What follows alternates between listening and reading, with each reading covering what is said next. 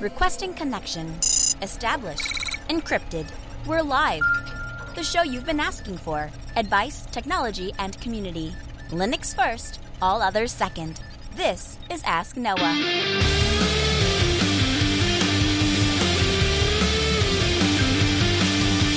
Live from Altispeed Technologies, the Ask Noah Show starts right now. This is the show where we came to do all the things on Linux they said couldn't be done and take your questions on how to do the same. The phone lines are open this hour. To be a part of the program, it is a free call. 1-855-450-NOAH. That's 1-855-450-6624, or send an email to live@asknoahshow.com. My name is Noah Chalaya. I am your host. Delighted to be here with you as another episode of the Ask Noah Show kicks off this hour. Mo writes in and says, "Hi, Noah. Recently discovered your podcast via the Matrix community and wanted to share a couple of Matrix-powered projects that I've been working on that I thought you might find interesting. Here's a quick overview of the Matrix-powered social layer that we've worked on." And he links to a YouTube video, which I'll have linked for you in the show notes at podcast.asknoahshow.com. But the project is called Noteworthy, noteworthy.tech. In fact, there's two projects. One is called Noteworthy. The other one is called Chupacabra. And so Noteworthy is an attempt to take the Matrix protocol and make it social.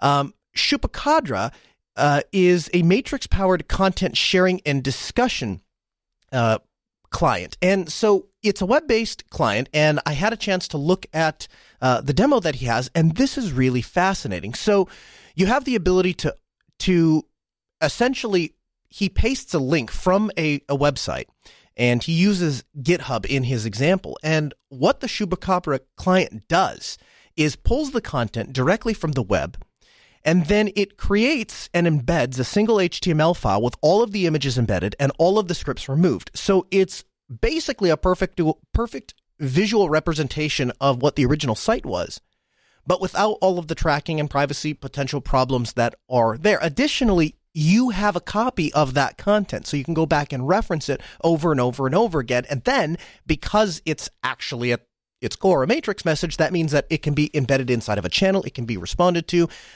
those kinds of things. And then the post is directly served as HTML from the home server in a web browser. And so anybody can then continue to view that content, and it begins to decentralize the web as itself. Now, we talked last week about why link previews are dangerous and how they can embed certain elements and image elements that compromise privacy. This to me seems like this is a step in the right direction to reduce that. The other thing is that occurs to me, because we're essentially talking about a protocol here, we're just at the tip of the iceberg on what can really be done with this software and with this protocol. And it's interesting to see what people can do when they apply their imagination to an open set of tools that exist. And we've seen the same thing with ActivityPub, right? That is the open decentralized protocol that powers open source projects like Mastodon, which are designed from the ground up to be a social network, whereas Matrix is designed from the ground up to be the end-all, be-all communications platform. But because the Matrix spec is open, anybody can envision any which way they want to send communication from one people to another. And so what we're seeing here is the exploration and the creation of new and exciting technologies. Somebody wanted a Matrix client that worked a lot like Telegram, and so now we have Fluffy Chat.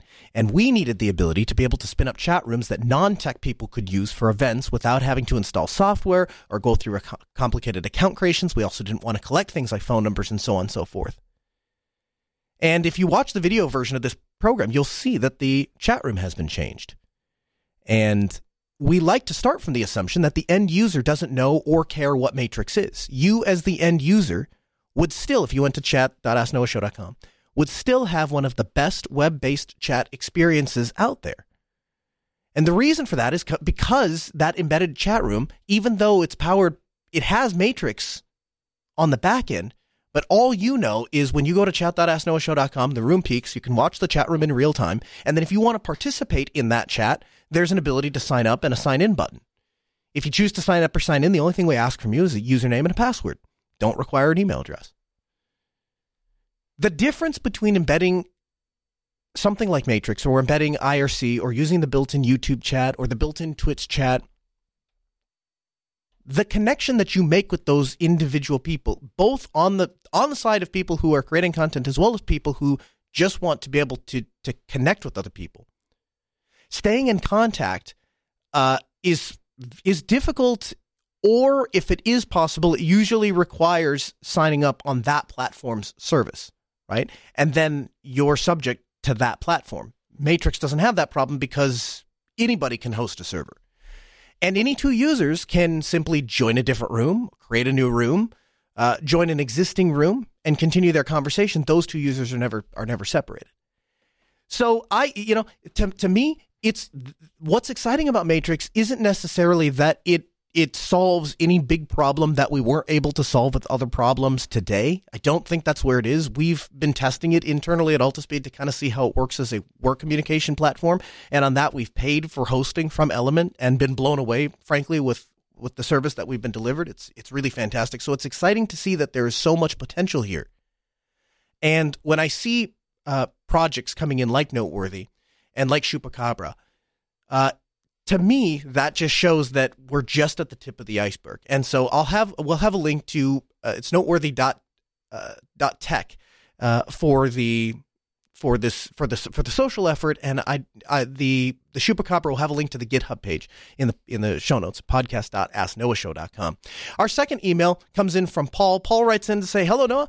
I wanted to drop you a quick note and share a bit of a review. I recently bought a Pinebook Pro after talking myself out of buying one for a while, and now I'm absolutely in love with it.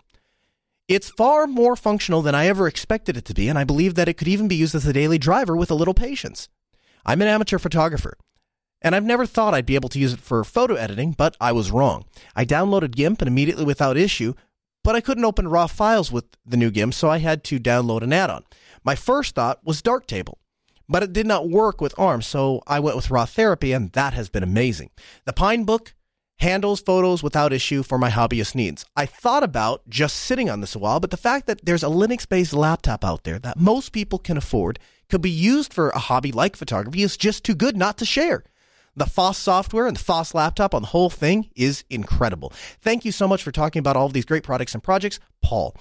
So I'm glad to hear some more real-world feedback. I, too, have been blown away with everything I've purchased from Pine 64. I genuinely believe if you listen to this program, and there are people that do, and they'll tell me, sometimes I don't always understand when you bring on the guests, all the intricacies of what they're talking about, and I don't really know how to follow and keep on top of all of the latest tech, what's worth buying, what's not worth buying, what's worth playing with. I have a busy day because I'm an IT administrator or I'm a developer or whatever it is. The thing that I like about Pine 64 is it's built from the same perspective of other people that are working professionals in the tech field, right? So they don't have a lot of patience for things like the computer not behaving in an expected way. And so where they've cut costs is in the places that you don't notice. And where they've put a lot of time and attention and money is in things like delivering a good screen and delivering a fast processor that delivers a good experience and making sure to pair that laptop with a operating system that's going to deliver a great experience and have a large software catalog available, which Manjaro certainly does. And so all of those things make the Pinebook Pro an incredible laptop for a number of things. It makes it an incredible laptop for learning about technology. It makes it an incredible laptop for somebody who's in the market for a laptop and doesn't quite know what to buy, and wants to try maybe stepping into the Linux space and doesn't want to buy that next MacBook or that next Windows computer. This is an opportunity for people to do that. The people at Pine have done a good job. The people at Manjaro have done a great job. And so it's great to see that the community has kind of stepped up around all of these projects and around all of these products and said, hey, we support you and we're going to purchase those products and we're going to try those products and we're going to push them. And those of us that have found that we have been delivered far more than what we paid for. It's just a fantastic value. Thanks for the email. Our third email comes in from Dennis K. Dennis writes in and says, Noah, I have a great rig from System 76. I've had it for several years and the machine works great, but the hinges and the chassis are beginning to wear out. I have another inferior laptop that I want to be able to keep as a mobile backup rig for work. How would you suggest going about keeping the two machines in sync so that when I have to step away from my mobile laptop, I'll have the perfect clone of my main rig? I love the show, Dennis K. So what I would suggest in that circumstance is to use something like C-File or Nextcloud, Nextcloud Sync to synchronize those two computers. Of those two, I'm going to highly recommend C-File. I've had some issues with larger files on Nextcloud. The nice thing about C-File is this. It functions very much like Dropbox. And the advantage is because all of your data can be encrypted at rest, both on the computer if you're using Lux, as well as on C-File if you tick the box for encryption. You also have SSL, so the data is going to be encrypted in transit back and forth. There's really not, and it's self-hosted, so the idea that your data would get accessed by somebody else if you're properly maintaining the server, you've limited that threat risk. So where you get to is a point where you have a work account, and your job when you want to sit down to set up a laptop for work is you sign into C-File, and it will sync down all of the data that you need. And then you just keep that client running on both laptops, and you should be able to bounce between either of them. Now, indeed, this is kind of similar to what I do. I have two laptops. One is a work laptop. One is my personal ThinkPad. And I try not to take my ThinkPad out of the house. I try to just leave it at home, and it's there for me to enjoy technology. And it doesn't have all of the necessary work tools and stuff that I need to get work done. It's just there for my enjoyment. I have to be able to, at any time, though, step into a work role. And it would be highly inconvenient, if not altogether unmanageable, if every time I had to do something and I'm already sitting on a fully functional laptop, if I had to close that, put it away, and go and get a different one, right? So I want to be able to work anytime I need to from my ThinkPad. And so what I've done with C-File is synced my work folder, just like I've suggested that you do. And all of everything I need to do my job, things like my RDP shortcuts that exist inside of Remina, for me to be able to connect, and my OpenVPN connections. Those kind of things are there. We don't want them out in the open. I certainly wouldn't want them anywhere other than my laptop. I certainly want them encrypted both in transit and at rest. But that allows me the opportunity to, at a moment's notice, stop using one laptop and go grab the other one. And it doesn't matter how dynamically something has changed that week. All of those changes are going to be reflected on both laptops. Our fourth email comes in, and this is one I'm hoping the community can help us solve. It comes from Michael. Michael writes in and says, "Dear Noah, Linux was invented by a guy from my university, Linus Torvalds. Despite this, Linux support is virtually non-existent here on campus. When we migrated to Windows 10, many of the upgrades went south, and the only rescue was to install Linux by myself. I now use a vanilla Ubuntu 18.04 install as my daily driver on both my home and work computers. But there is one issue that drives me crazy, and I cannot easily find understandable information about it. It concerns GPU-intensive tasks, for example, coin mining. I start the GPU-intensive task using NiceTAC N19 because I want to continue using the computer for interactive tasks. However, despite giving minimal priority to mining, some interactive programs are massively affected by their performance. For example, it's impossible for me to edit the LibreOffice document while my NiceTAC N19 process is running, because the cursor follows my mouse movements only with a long delay. Interestingly, not all programs seem to be equally sensitive to high GPU-intensive computing tasks. For example, the Chrome browser seems to handle it much better than LibreOffice. I've been thinking about writing a script that is watching for user activity and shuts down and starts mining depending on whether I'm actively using the machine or not. It seems to me close to impossible that this problem has not yet been solved by someone, since the resource allocation is one of the most central tasks of the OS. Yes, I can limit my GPU usage to 80%, which improves the situation somewhat, but that's not really what I want. What I want is full GPU utilization where there is no user activity, and low GPU utilization when I use the computer so I do not feel disturbed. Seems to me this is not too much to ask from an operating system, or am I wrong here? So if you know the answer to Michael's question, if you know how to do that, then give us a call at 855-450-NOAH, or send that email to live@asknoahshow.com. Our pick of the week this week is Potainer. This was sent in to us by Moonriser. He says, "Hi, Noah. I was listening to the latest episode of 204 where you said to try out Yacht, a Docker container management web UI, which at this time, if I recall, is in alpha. Now, I'm fully aligned with the open source philosophy, and my mind is there can never be too many versions or spins of the same core concept, as it inevitably leads to better products and more involvement each product has with the competition there is. That said, I wanted to suggest another management software that maybe someone who is looking for an already fleshed out system might want to use. It's called Portainer. You can learn more at portainer.io. It's a fully cross-platform app that has a lot of enterprisey features and a lot of customization options that are present, but not quite to the extent that it overwhelms you. You can very quickly and easily pull down images, even specific versions, not just the latest, with a single search and choice selection, and that creates and manages the containers with the default templates without changing a thing if you want. Or you can set up advanced options, things like bind to local storage mount points, instead of using the default Docker storage volumes. It has a nice web UI dashboard, and that's actually what I'm using at home to manage my local Bitwarden and Pi-hole containers that have it running on a single Dell Optiplex, which of course is running Linux on the host. Now, I haven't got a full high availability cluster setup yet since it's just a small home setup, and I want to make sure to do a good backup routine, but Portainer does support HA and does tie into instances on other machines for a very cohesive single management interface. Just a thought I'd let you all know about and give it some spin time if you're not familiar with it. Keep up the great work and hopefully see you again next in-person self. And yes, we absolutely will catch up in the next in-person and self. So I had a chance to take Portainer for a spin and kind of check it out. It's a fantastic, very well-polished little product. Here's what they have to say about it. This is the tale of two developers.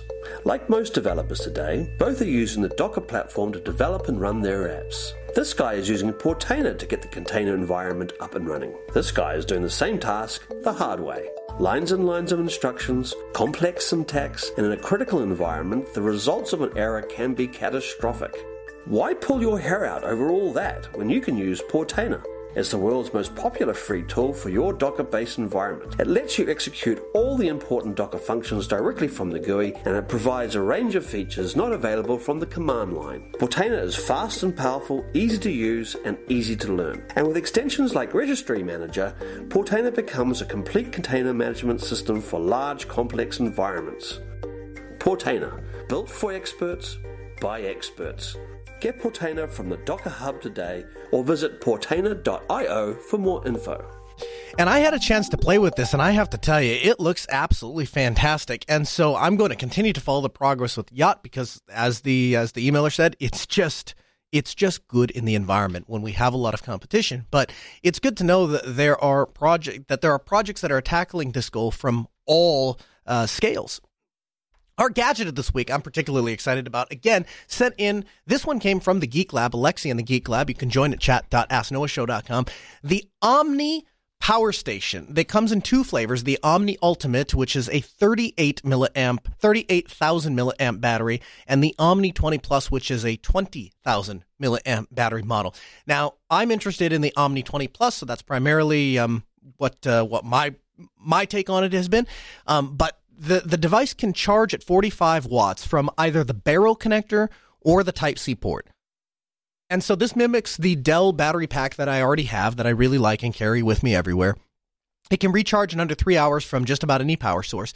That's about all the Dell One and the OmniCharge have in common, because from there, this thing just takes off. First of all, it has a built-in LCD screen, tiny little LCD screen, so you can kind of keep an eye on power levels and stuff like that. That's very cool. Additionally, it can charge Type-C devices, regular USB devices, at up to 100 watts DC output. Now, this is really interesting the way they've done this. There's a battery inside, and you have the opportunity to charge either through the Type-C port, through the barrel connector, or through regular USB ports. Now, you might say to yourself, well, why do I care about the barrel connector? Well, because they sell a bunch of extra dongle cables that go from this generic DC barrel connector to a bunch of other devices that you may have. Things like DJI drones, MagSafe 2, a Surface connector, other PCs and laptops that maybe don't have a standard Type-C connector. So you're not going to be left out in the cold, and this device is going to work for somebody with any laptop. Of course, it's built and designed around the Type-C standard, so we can charge the power brick with Type-C, and we can, of course, take a charge from Type-C, again, up to 100 watts, which is crazy. That's bigger than even the Apple one has. It supports wireless charging, so you can take your phone and set it down on top, and supports the Qi wireless charging standard. And then, get this, 120-volt AC plug on that puppy as well. So if everything else fails, you can plug an AC device into the battery. Now, I have to tell you, when I first saw that, I was like, huh?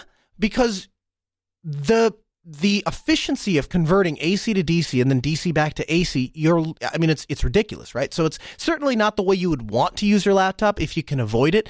Maybe if you already had it charged up, maybe you could maintain the laptop that way, but your best option is obviously to try to use the DC side of this box. Anyway, the Omni 20 sells for about $200. The Omni Ultimate is about $400, so it's not an inexpensive item, but I think if you're looking to have a Type-C battery pack with you, this is the one you're going to want to buy. We'll have a link for you in the show notes at podcast.asknoahshow.com. A new Raspberry Pi is out. It's called the Raspberry Pi 400. Now, this is a complete personal computer built into a compact keyboard. Essentially, what they've done is they've taken the concept of the Raspberry Pi and built it into a keyboard. So this features a quad-core 64-bit processor, 4 gigabytes of RAM, wireless networking, dual display outputs, a 4K video playback, and a 40-pin GPIO header. So again, this is a Raspberry Pi built into a keyboard. What I think is particularly fascinating about this device is a lot of people want to get into Raspberry Pis and they hear about it on a program or they see other people using it, and it's fascinating to them that you can go out and purchase the single board computer and have a computer to do a project with or play with or explore technology. But then you start looking into it and you have to buy the can of kit because you have to get the motherboard and you have to get the power supply. You need an SD card. You're going to need a keyboard, a mouse, a monitor, HDMI. Oh, that uses the micro one. Oh, we don't have the adapter. Those kind of things, right? And all of that kind of takes away from the experience if you don't have a lot of experience with this. Well, the Raspberry Pi 400, it incorporates a purpose-built Raspberry Pi 4 featuring the same powerful processor, except the Raspberry Pi 400 has been specifically designed to keep the thermals under control, keep the computer cool and silent while people are using it as a general-purpose computer.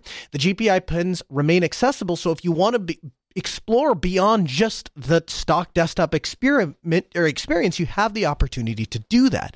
And when I look at the way that this device is designed, if you wanted to sit down and plug in a monitor, keyboard, mouse, and it comes pre-installed with an operating system, which I think is another major pain point for people who are trying to break into this space, I think that's a really great design, and I think that gets us 80% of the way there.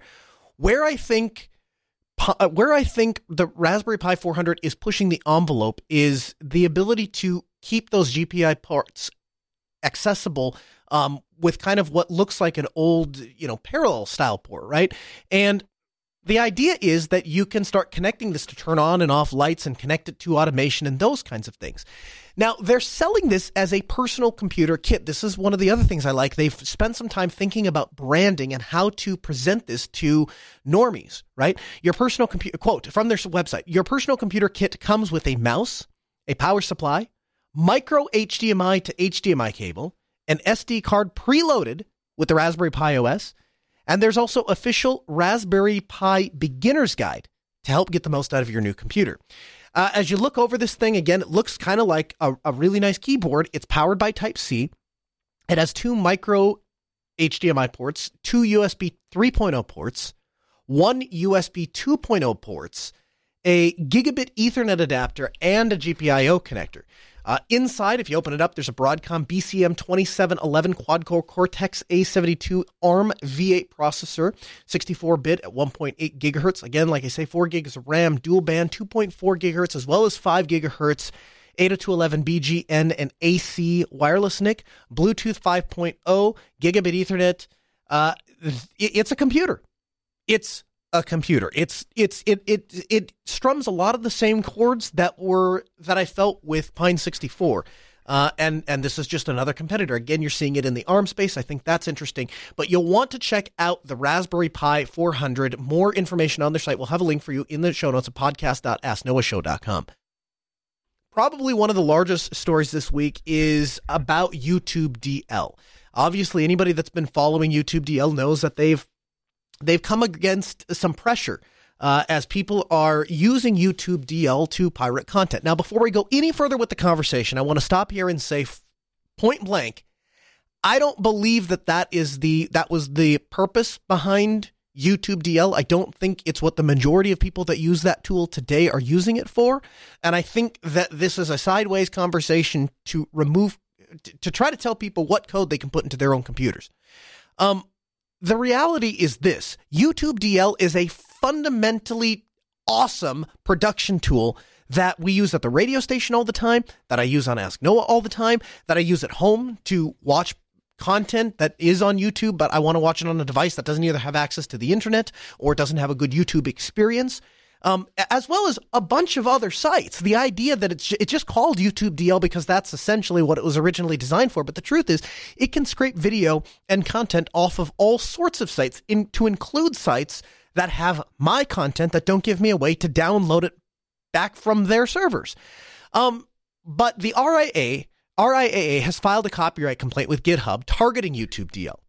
And a large number of angry developers and users basically said that this is ridiculous. You can't tell GitHub that they can't host the code for YouTube DL.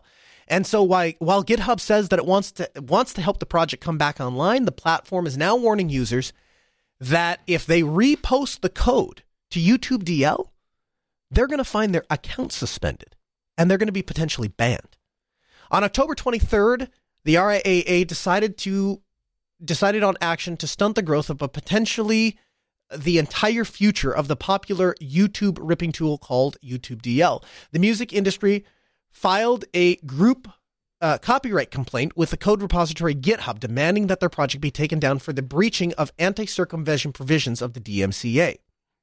Now, anybody could have guessed that if you go to the internet and say that you put something on the internet that you don't want to be there and you would like them to remove it, that's not only going to be an unwelcomed idea, but it's probably going to be you're not going to be real successful in that, right? And indeed, that's exactly what happened. When the RIAA decided that it would be a good idea to sue individual file shares back in the early 2000s, the music industry group became a household name for all the wrong reasons. Famously described as the recording industry versus the people, the legal initiative rendered the RIAA one of the most hated groups online, with the target and their supporters recoiling at what many believe to be an abuse of power.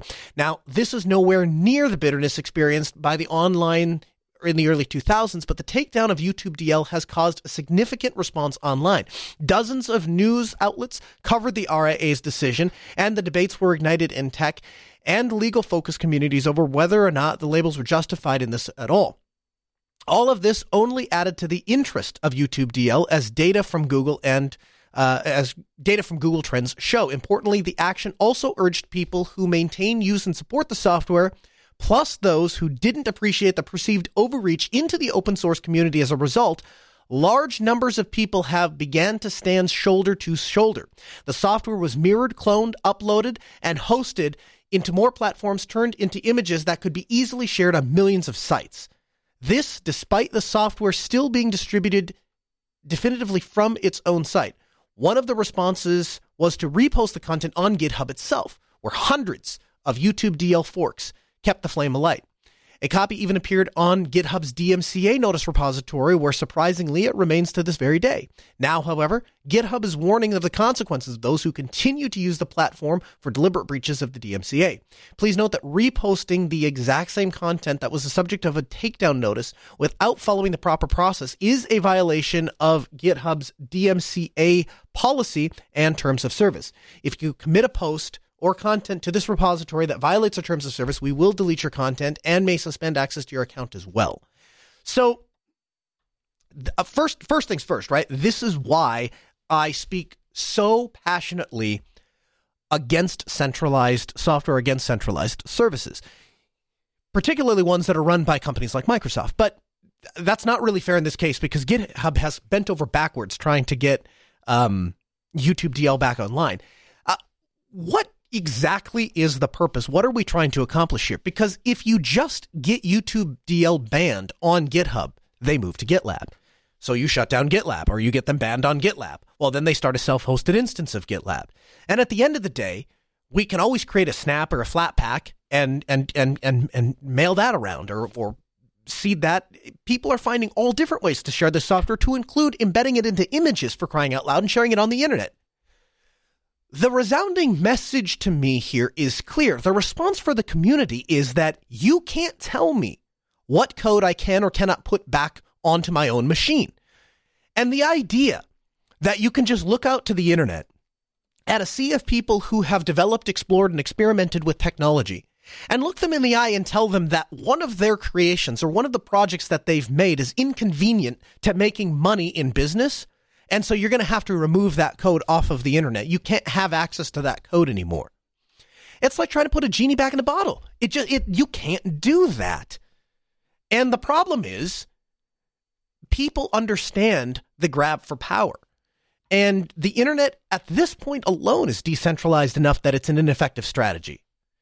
And so if you have a problem with copyright infringement, if you have a problem with people abusing a particular tool and copying your content, perhaps you might want to consider making it easier and cheaper to obtain your content legally than it is to steal it. And that's not me justifying people who do bad things. Okay? If you want something, you should pay for it. If somebody creates a piece of content and you want access to that, you should be able to pay for that content. But I draw the line at this idea that I'm going to pay you for the content and now it's mine, but there are certain things I can and can't do with it. You'll decide what devices I can watch it on. You'll decide when I can watch it. And so I'm not going to play those games with you. I'll just go to a content creator that releases, like, for example, Ask Noah Show, which everything is released Creative Commons, right? 90% of the time, I don't use YouTube DL to try to circumvent any sort of copyright thing. I just use it because I want to be able to watch videos either on my laptop or on my NVIDIA Shield and Kodi.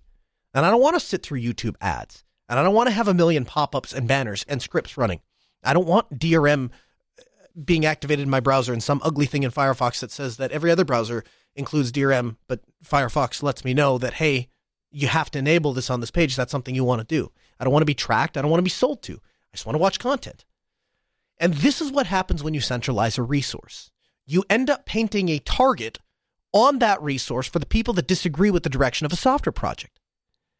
And so now you have a very large industry that has just decided that this code is bad and shouldn't be shared. And I am excited because this, to a degree, this is going to test a lot of the advents of open source software. This is why we tell everybody that there's value in open source, because the code is developed out into the open. And so it's almost impossible for a project to be shut down. And this is the most recent example that I can think of in where a large organization is really coming after an open source project with both guns blazing and saying, hey, we don't want this software to be available. And they're starting with GitHub because that's the low-hanging fruit. But we'll see when copies of the software wind up everywhere on the internet, which is exactly what's happening right now. Does the RIAA, do they back off and say, okay, turns out we can't put that genie back in the bottle? Or do they double down and start chasing these kinds of software projects all around the internet? And if so, who thinks that's going to be successful? Again, 1-855-450-NOAH. That's 855-450-6624. The email, live@AskNoahShow.com. Plasm System Monitor is a brand new UI for monitoring system resources. It's built on top of Kirimigi and a new system statistics services called K-System Stats that was debuted in Plasma 5.19. It shares a lot of code with the new system monitor applets that were introduced in Plasma 5.19, but it's meant to be a successor to K-Sysguard. On startup, you'll be greeted with an overview page that's been designed to give you a quick overview of your entire system, and it provides important core resources such as memory, disk space, network, and CPU usage. It also provides a small version of the same table used on the applications page to give you a quick view of what applications are consuming the most resources. Another new feature is the applications page. This shows you all of the running applications as well as detailed statistics and graphs for those applications. This makes heavy use and grouping features that were recently introduced into Plasma. The processes page is similar to the one in K-Sysguard, but they've tried their best to streamline it in such a way that removes all of the inconsistencies. For example, you can now select line chart and display mode for any column that displays a numeric value. Similarly, the tree view may no longer require the display all processes, but now has a simple toggle. Please note that the tree view mode unfortunately requires Plasma 5.21 because some of the parts didn't make it into the 5.20 release. But what we're left with is a really beautiful GUI for managing and monitoring system processes. And the more I use the Plasma desktop, the more I continue to buy into this idea that Plasma The Plasma Desktop is really designed for people who want the ability to put their hands underneath and twist knobs and be able to customize, and then they want that experience delivered to them with all of the bells and whistles. And that made me nervous at first when I first started using KDE, because it felt like there were so many things that didn't quite work right in other desktop environments that I was skeptical all of these bells and whistles were going to be there. But when I install things like Plasma System Monitor, and I look at the direction of where this project is going, where the desktop environment is going, to me, it feels like the most robust place on Linux. And tools like this, they're impressive. They're impressive in front of clients. They're impressive in front of other Linux users. They're impressive even to me just to get that kind of information about my laptop and be able to just have kind of a global overview. Here's where my system's at. Here's how much memory I have. Here's how much disk space I have. And, over the years, most of us who have used Linux on a day-to-day basis, we come up with the tools and resources that we need to be able to manage the system. And so I'm a big fan of GNOME disks, for example. And so oftentimes, even if it's a KDE desktop environment, I'll have access to GNOME disks. I like the partition manager better. But having those kinds of really well-polished UI tools, particularly that give you more insight about the running machine, is fantastic. And again, the other thing I like about it is you don't necessarily have to be using this on any one distro, right? Any distro that supports a KDE desktop, it's going to work. And so I have still my Fedora KDE machine that I've been playing with, and being able to try these tools out and have a similar tool set that works from one machine to the other. It's really fantastic. Really enjoying it. So make sure to check out Plasma System Monitor. We'll have a link to the announcement post, as well as how to install the application on your system. You can find that at podcast.asknoahshow.com. Purism has announced the release of the Librem Mini V2. This is essentially an Intel NUC competitor, an Intel Core i7-1051 U and Intel UHD graphics 620, maximum of up to 64 gigabytes of RAM, NVMe storage, one HDMI port, two 4K display ports at 4K at 60 hertz. This again, everybody is trying to move away from the concept of a traditional desktop, and some companies are going the mobile route, and a lot of companies are going the same route, kind of what we talked about with the Raspberry Pi story, is can we build fully functioning computers into smaller devices? And so you've seen this trend with Apple and things like the Mac Mini, and that has become kind of a staple in a lot of areas for when somebody just needs a reliable machine, they want to plug it in. That has become a machine that you see a lot. I think what you're seeing with Librem and from companies like Purism and System 76, and really all hardware manufacturers, is they want to compete in that space. They want to have the ability to have a very powerful machine in a very small box. And so you can get 64 gigabytes of RAM and NVMe storage and have the opportunity to do things like emulate a hypervisor and run VMs and run Docker and containers and test essentially what would be a server workflow on a very small device. And so my work laptop died this week and had to be sent back to the manufacturer for service.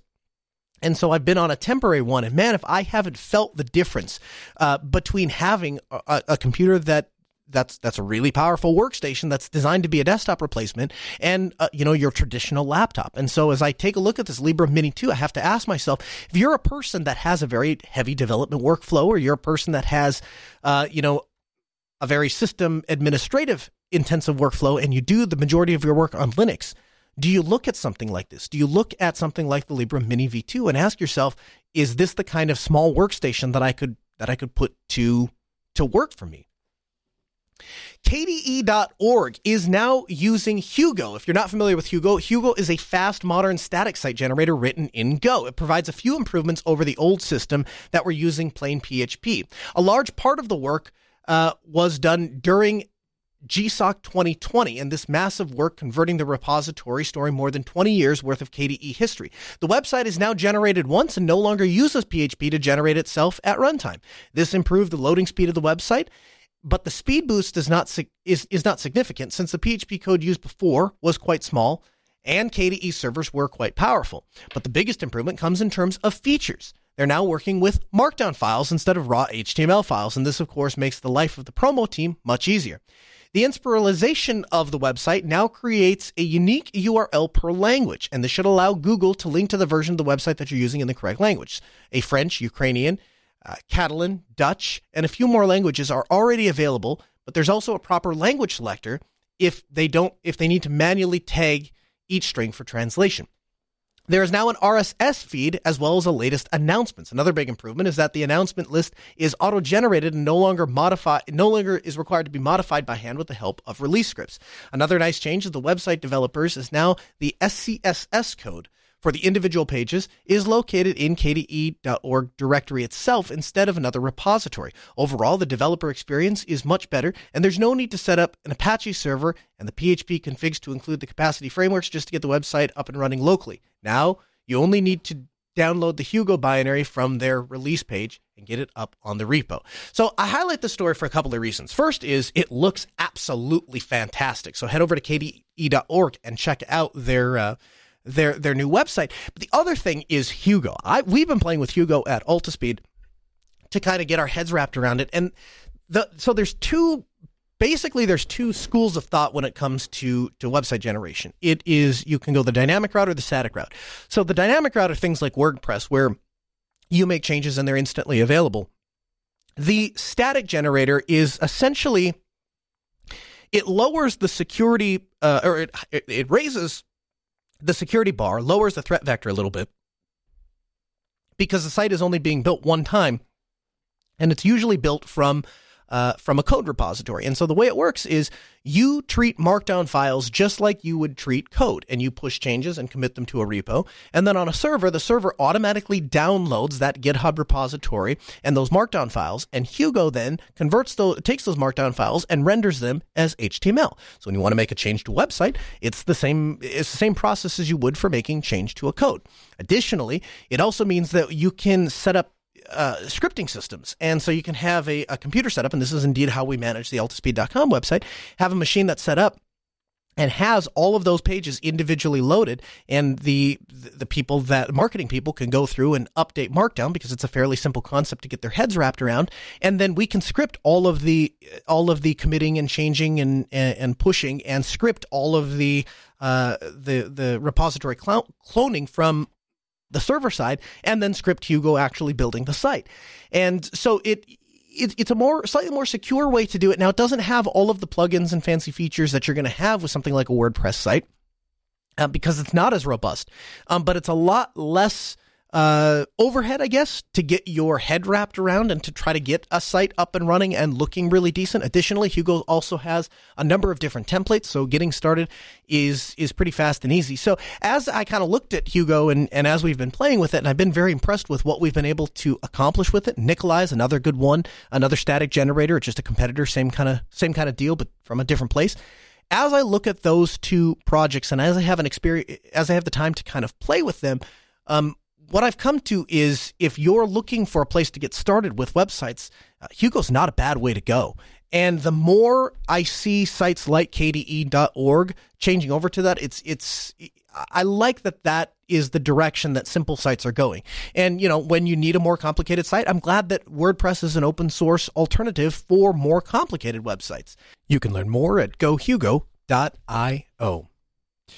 Google's Project Zero says that hackers have been actively exploiting a Windows 0 day that isn't likely to be patched until almost 2 weeks from now. In keeping with the long-standing policy, Google's vulnerability research group gave Microsoft a 7-day deadline to fix a security flaw because it's under active exploit. Normally, Project Zero discloses vulnerabilities after 90 days or when a patch becomes available, whichever comes first. CVE 2020-117087, as the vulnerability is now tracked, allows attackers to escalate system privileges. Attackers were combining an exploit with a separate one targeting the recently fixed flaw in Chrome. The former allowed the latter to escape a security sandbox so that the latter could execute code on vulnerable machines. CVE 2020-1170-87 stems from a buffer overflow in part of Windows used for cryptographic functions. Its input-output controllers can be used to pipe data into or out of Windows, and this allows code execution. Friday's post indicated that the flaw is in Windows 7, Windows 10, but made no references to other versions. The Windows kernel cryptographic driver cng.sys exposes /device/cng device to user mode programs and supports a variety of IOCTL with non-trivial input structures. Friday's Project Zero post says it constitutes a local accessible attack surface that can be exploited with privilege escalation, such as the sandbox escape. The technical write-up included the proof of concept code so people can crash Windows 10 machines. The Chrome flaw that was combined with CVE 2020-1117-087 resided in the FreeType font rendering library that's included in Chrome and its applications from other developers. The FreeType flaw was fixed 11 days ago, but it's not clear if all of the programs that use FreeType have been updated to incorporate the patch. Project Zero said that it expects Microsoft to patch the vulnerability on November 10th, which coincides with this month's update Tuesday. In a statement, Microsoft officials wrote, quote, Microsoft has a customer commitment to investigate reported security issues and update impacted devices to protect customers. While we work to meet all of the researchers' deadline for disclosures, including short-term deadlines, like this scenario, developing a security update is a balance between timeliness and quality. And our ultimate goal is to help ensure the maximum customer protection with minimal customer disruption. A representative from Microsoft said that they had found no evidence that the vulnerability is being widely exploited and that the flaw can't be exploited to affect cryptographic functionality. Microsoft didn't provide any information on steps that Windows users can take until a fix becomes available. And all that to say, I'm not surprised or shocked that this is something that we're dealing with the Microsoft Windows platform. This is just, I guess, what we come to expect 0 days from the Microsoft Windows platform. Although I do think it's an interesting twist of fate that Google is calling them on this. If you want the entire article, we have it linked for you in the show notes, podcast.asknoahshow.com. The music means we're out of time, but we're back next week, 6 p.m. Central. Join us live at asknoahshow.com. To stay up to date with the latest, we invite you to follow us on Twitter. You can do that by following @AskNoahShow. Huge thanks to Ben, our producer, JT, our executive producer, Sarah, our call screener. We'll see you back next Tuesday, 6 p.m. Central. AskNoahShow.com. Have a good week.